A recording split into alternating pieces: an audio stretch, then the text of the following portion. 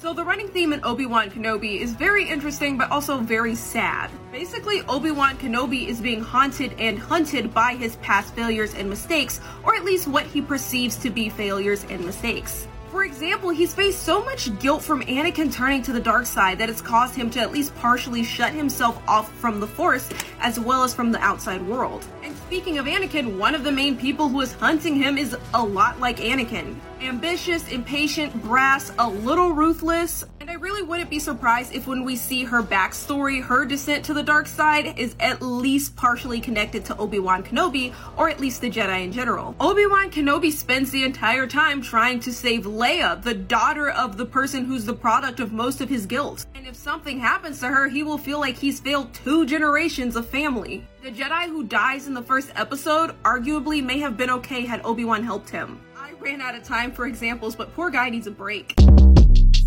Short Cast Club